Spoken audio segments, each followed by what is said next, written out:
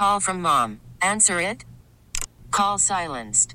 Instacart knows nothing gets between you and the game. That's why they make ordering from your couch easy.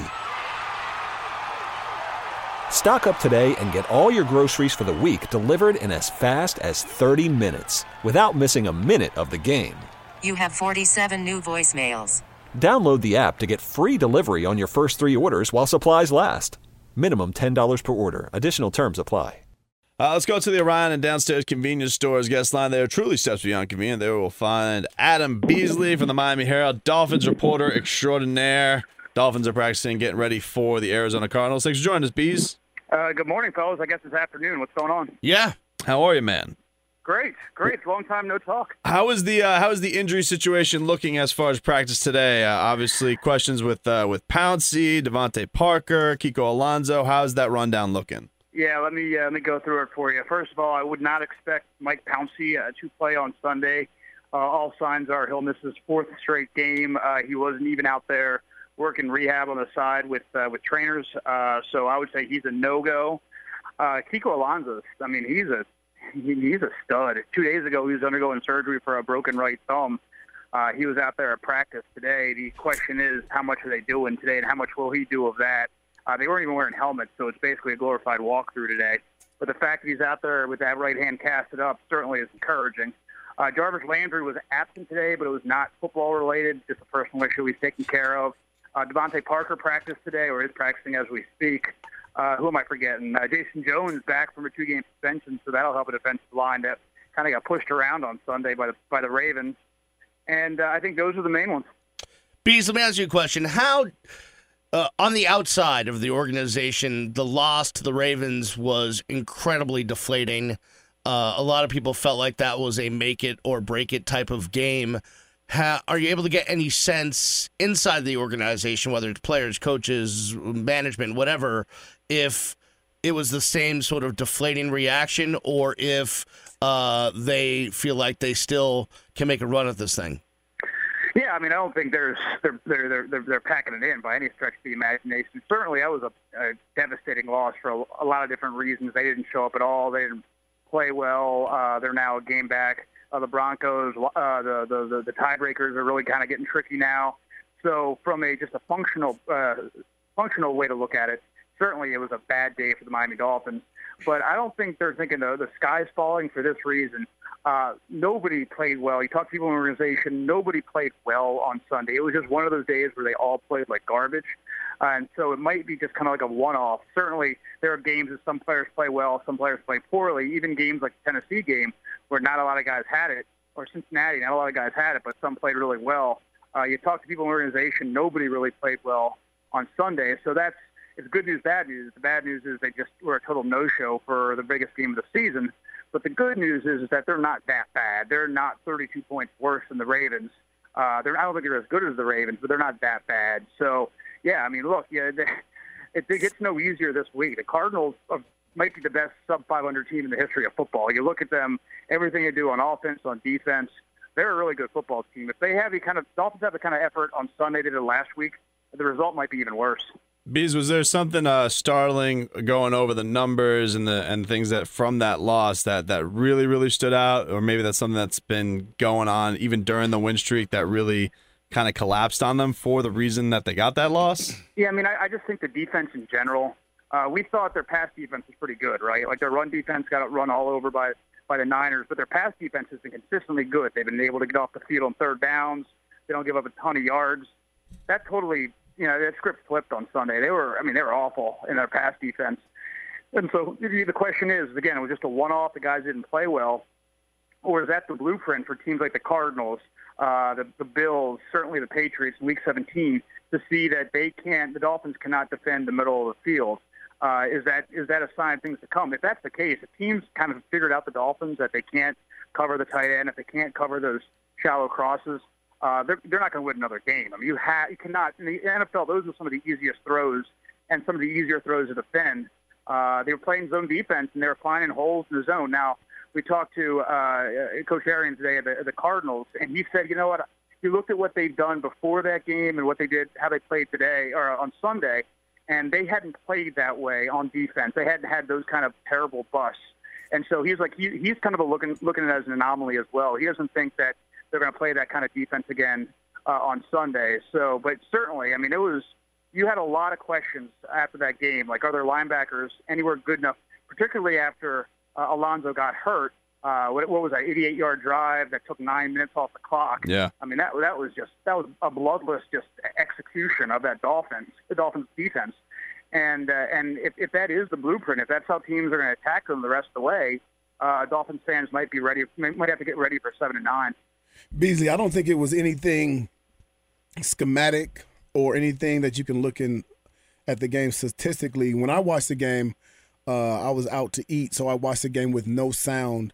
And to me, it just looked like there was a difference in the energy level between the Ravens and the Dolphins, to the point to where we've been saying every game is a playoff game that they're playing in. And it looked like the Ravens showed up and played in this game and knew the importance of winning this game, considering it was an AFC game against an AFC rival, and they have still the Steelers, and the Dolphins were on their heels. I don't think that the Dolphins took the game as seriously and didn't come out with the right energy.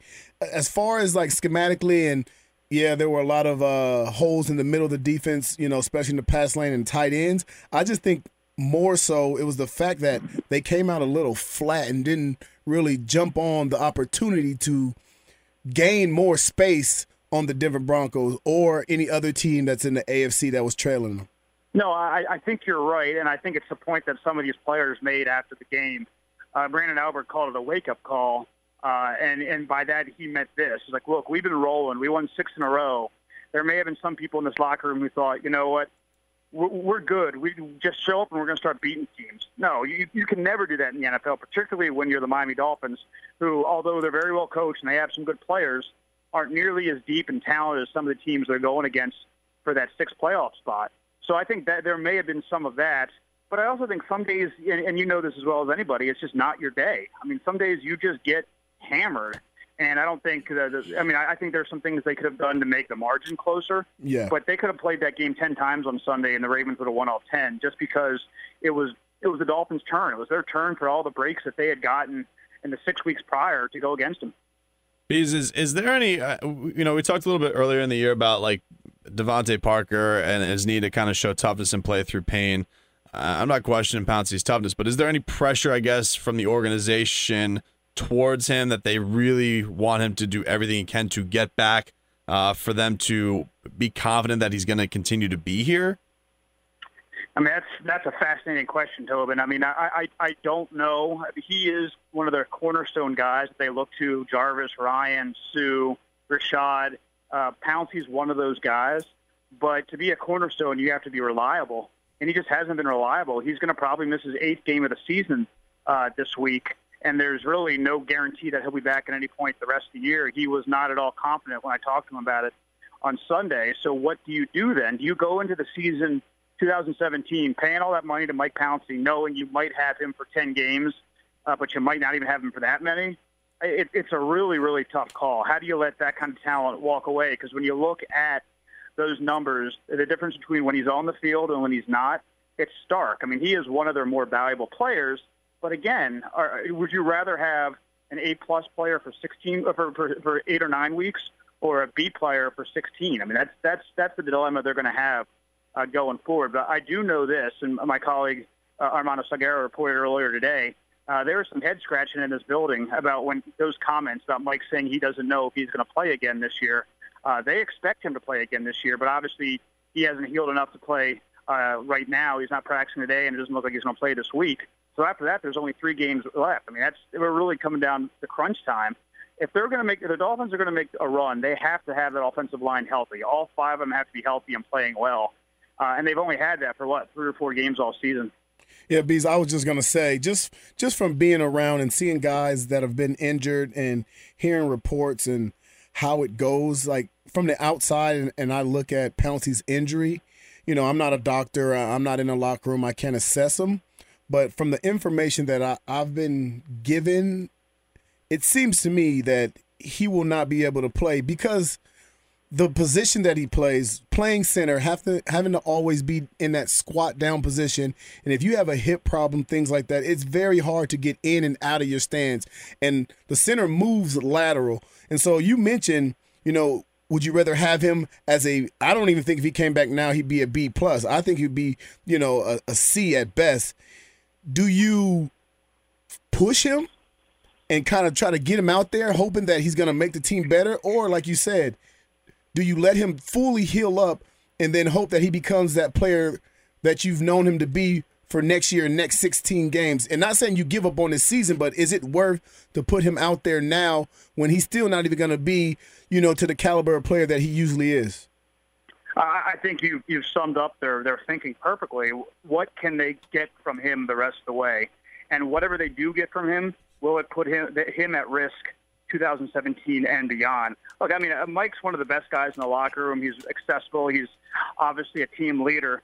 You got to wonder what his thinking is long term. Does this guy's had now, I think, 4 hip injuries, including 3 surgeries since June of 2014. That's not normal. I know this is a violent sport. Adam Gase likened to getting a car wreck every week, and I think that's fair. But even still, you played. It's like a catcher with bad knees. Right. Really, when you think about it, because he's a center and he's always in an awkward position compared to all the other linemen. His legs are spread real wide. He's squatting. He's deep down in the bucket, but his back is flat and his head is up. It's an awkward position to be in. Just being in that position without an injury it's uncomfortable. Yeah, and so the question is for Mike. Obviously, he wants to play. He obviously wants to keep earning money for his family. But does he want to be able to walk in 10 years? And that might be a consideration at some point. There's no doubt in my mind he's going to need at least one, maybe both hips replaced at some point. The question is at some point at age 40 or age 60? Because you can only do so many of those, right? I think you can only have 2 or 3 in your life, and then that's it. When does that clock start for him? So he has a lot of things to consider. Certainly he wants to keep playing. He wants to help this football team. This is a guy that's never had a winning season as a pro. But at some point, life considerations creep in. I just don't know if Mike's at that point yet. Great as always, Bees. Thanks for the time, man. All right, gentlemen. It's Adam Beasley, Miami Herald. This episode is brought to you by Progressive Insurance. Whether you love true crime or comedy, celebrity interviews or news, you call the shots on what's in your podcast queue. And guess what? Now you can call them on your auto insurance too with the Name Your Price tool from Progressive. It works just the way it sounds. You tell Progressive how much you want to pay for car insurance, and they'll show you coverage options that fit your budget. Get your quote today at Progressive.com to join the over 28 million drivers who trust Progressive. Progressive Casualty Insurance Company and Affiliates. Price and coverage match limited by state law.